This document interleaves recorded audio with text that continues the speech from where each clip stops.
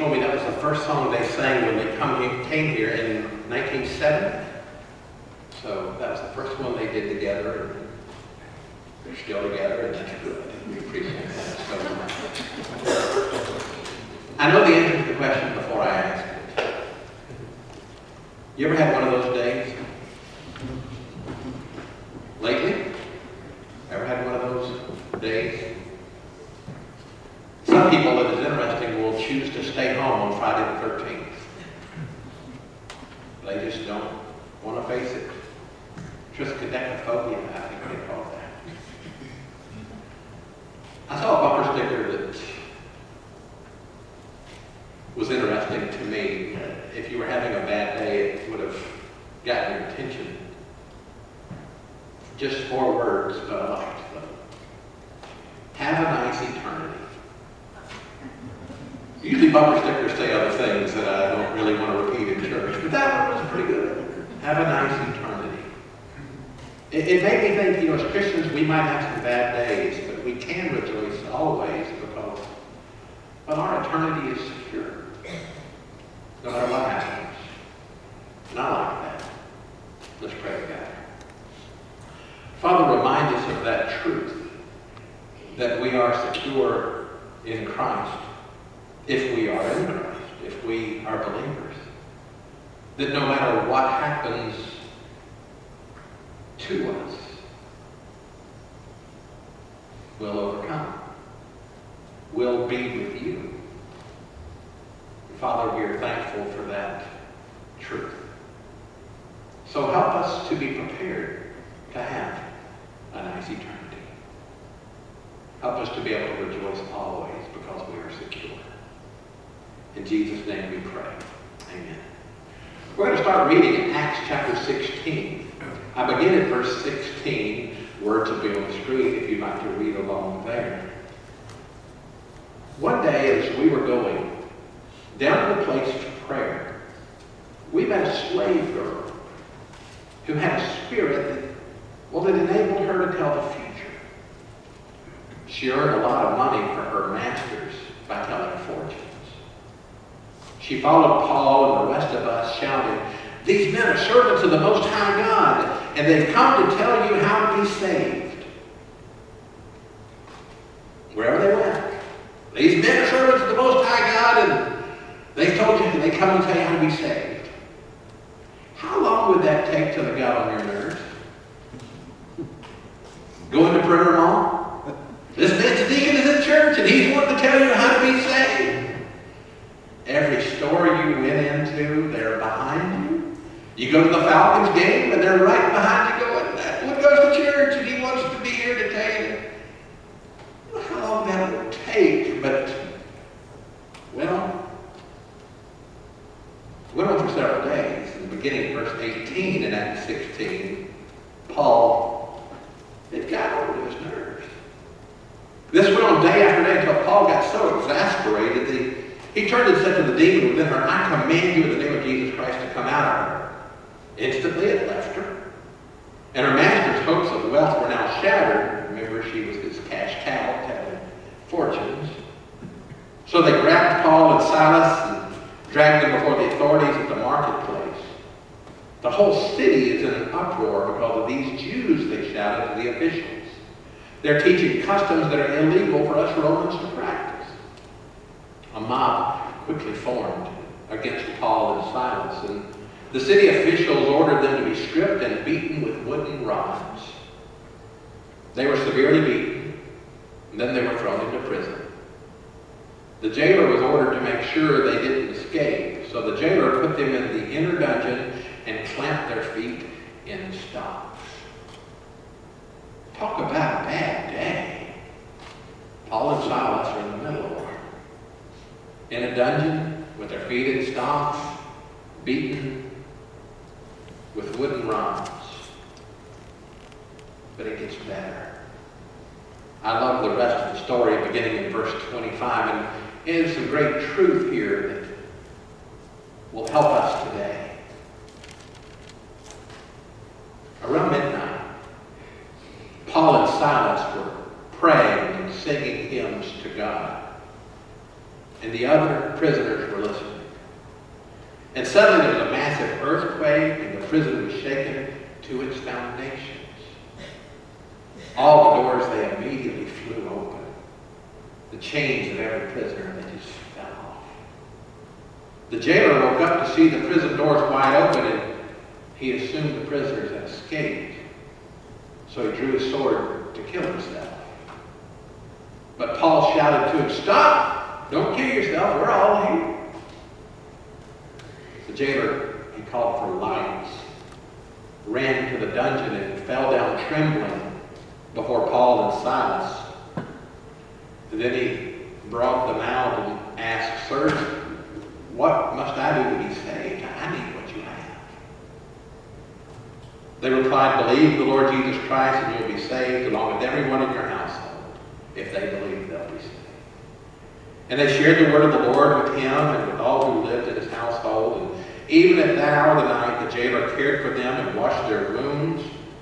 He and everyone in his household were immediately baptized. He brought them into his house. He set a meal before them. And he and his entire household rejoiced because they all believed in God. The next morning, the city officials sent the police to tell the jailer, "Let those men go." So the jailer told Paul, "The city officials have said you and Silas are free to leave. Go in peace." Paul replied, "They've publicly beaten us without a trial and put us in prison, and we are Roman citizens. So now they want us to leave secretly? Certainly not. Let them come themselves to release us." When the police reported this, the city officials were alarmed to learn that Paul and Silas were Roman citizens. So they came to the jail and apologized to them, and then they brought them out and begged them to just leave the city. When Paul and Silas left the prison, they returned to the home of Lydia. There they met with the believers and encouraged them once more. Then they left town.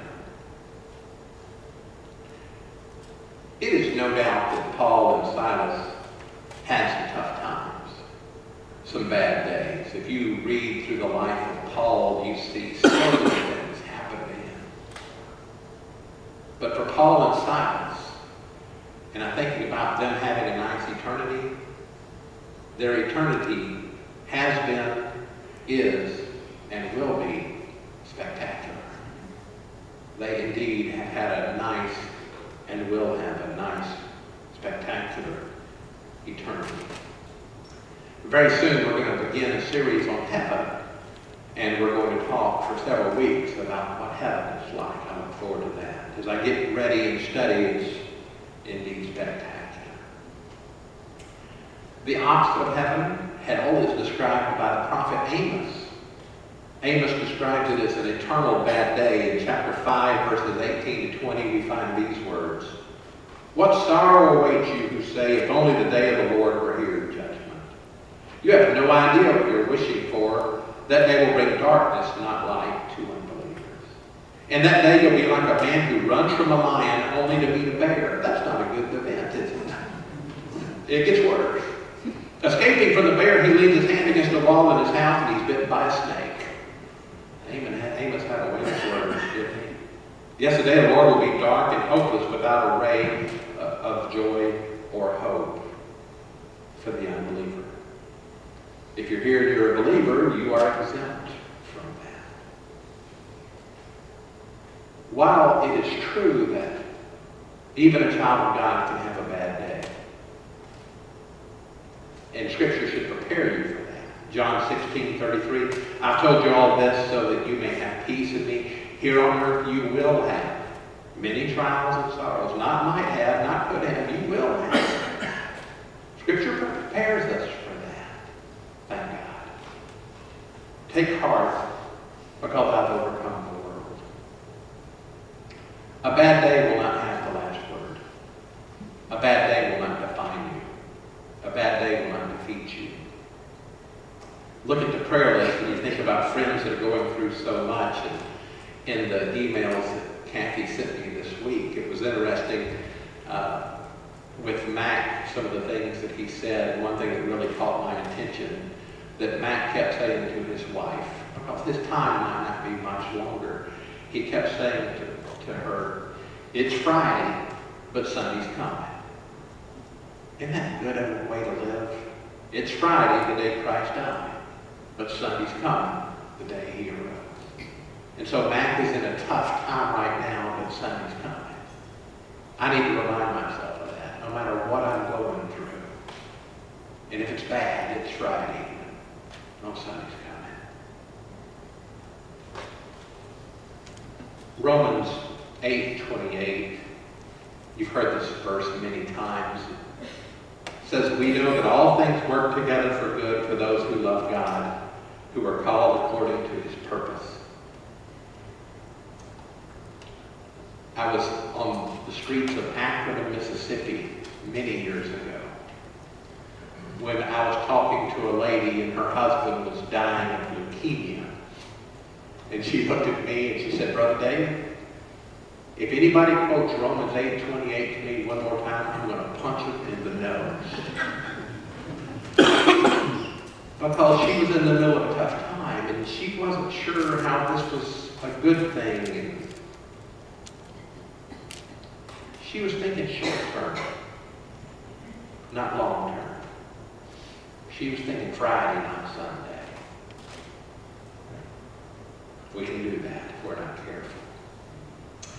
I think in one of the Caring Bridge emails I got about Mac, his wife Patty, used scripture from 2 Corinthians 4:17 and 18. For our present troubles are small and they won't last very long. Yet they produce for us a glory that vastly outweighs them and will last forever. So we don't look at the troubles we can see now. Rather, we fix our gaze on things that cannot be seen. For the things we see now will soon be gone, but the things we cannot see will last forever. Isn't that another way to say it might be Friday, but Sunday's coming? Absolutely. What I love about Paul and Silas is what they did with their bad day. After the beating, after the dungeon, after the stocks. Verse 25 of chapter 16 says, around midnight, Paul and Silas were praying and singing hymns to God, and the other prisoners were listening. I asked myself, what would I have been doing at midnight if they'd have done that to me? Singing and hymns and praying? I hope so. I don't know. I might have been beating I've seen enough jail movies with the cup, and I might have been beating the bars with the cup and making a racket screaming, get me out of here. Not Paul and Silas. They knew something that we need to be reminded of every day. Singing, praying, and others were listening. The jailer got saved and his family was all died. Probably others too. How do you handle situations? How do you handle bad days? Joseph Scriven had a bad day. He was engaged, and his fiancée drowned the night before they were to marry. He moved to a different town, got engaged again, and his fiancée contracted a disease and died before they could be married. Not too far after that, his mother became ill. And he sent his mother a poem to cheer her up after his two fiancés had died and now his mother's on her way out. You know the poem, you sing it. What a friend we have in Jesus. All our sins and griefs to bear. What a privilege to carry everything to God in prayer. Oh, what peace we often forfeit. Oh, what needless pain we bear. All because we do not carry everything to God in prayer. Have we trials and temptations? Is there trouble anywhere? Absolutely. We should never be discouraged. Take it to the Lord in prayer. Can we find a friend so faithful who will all our sorrows share? Jesus knows our every weakness. Take it to the Lord in prayer. Are we weak and heavy laden, cumbered with a load of care? Precious Savior, still our refuge. Take it to the Lord in prayer. Do your friends despise, forsake you? Take it to the Lord in prayer. In his arms he'll take and shield you. You will find a solace there. Blessed Savior, thou hast promised, thou wilt all our burdens bear. May we ever, Lord, be bringing all to thee in earnest prayer. Soon in glory bright, unclouded, there will be no mere need for prayer. Rapture, praise, and endless worship will be our sweet portion there. I'll never sing that song without thinking of Joseph's scripture. Prayer will change your tough times and praise.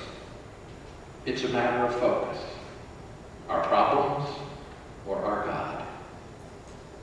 I remember as a teenager learning to water ski. David Beasley was probably with me. I think Charlie Duncan was with me, and I don't know whose boat it was. It was probably Lake Lanier. I don't know.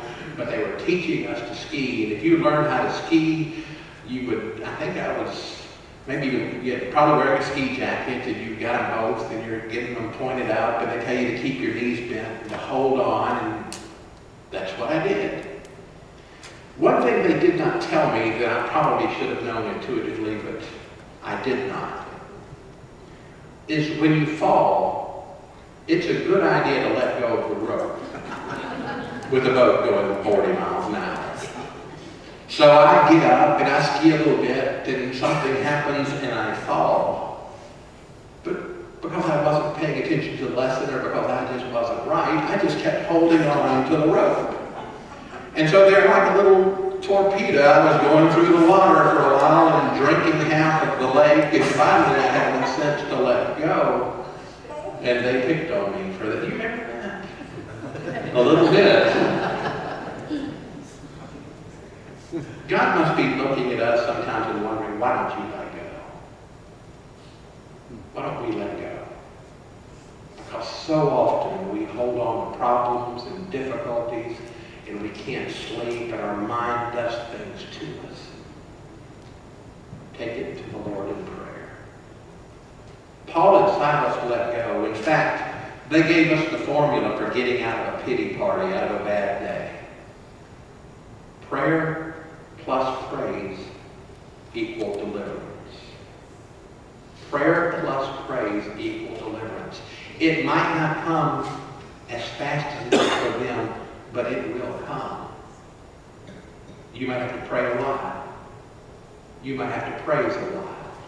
But what happens is when you do that, your mind is off your problems, and they start to shrink away. We're going to sing a hymn of invitation in a minute, turn your eyes upon Jesus. And when we do that, the things of this world will grow strangely dim, because we're delivered through our prayer, through our praise. Last week was a little tough for me. I had my birthday, and numbers don't bother me, but my brother Charlie died on Easter Sunday morning, and he called me every birthday for the past, since we could talk. It didn't matter where in the world he was, and I didn't get a call from my brother Charlie on my birthday. And I thought a lot about that. And then I went to my brother Don's house because they're having an estate sale because they're moving to the lake, and I thought, I'm not going to be going to East Cobb an awful lot to see my brother anymore. And then I go to my cousin, my favorite cousin, Mike Kiwanza's house in Lawrenceville, and they're moving and selling their house, and I thought I wouldn't be going back there. I talked to a friend in Indiana who started crying and saying, I don't have anybody to talk to now that you're gone, and it made me feel this small. And another friend had a doctor tell him something he didn't want to hear. And I was kind of down. We were sitting at the table eating supper, and Jeannie looked at me and said, what is wrong with you? I was in the middle of a pity party and a bad day, and so Reverend Jeannie reminded me, prayer plus praise equals deliverance. She didn't use those words, but that's exactly what she said, and I appreciate that. Let's pray together. Father, no matter where we are in our journey, we all have our stories. We've all had our tough times. It is my prayer today that we all have Jesus. That we all would have that inclination to pray. praise more than complain, and to realize that it might be Friday, but Sunday's coming. Father, thank you for the example of Paul and Silas. Thank you for the great truth in what they did. Thank you for their witness, and we pray for ours. And Father, it is our prayer that all of us know you and that we would all turn our eyes upon you. And those things, well, they'll go away. Father, what a friend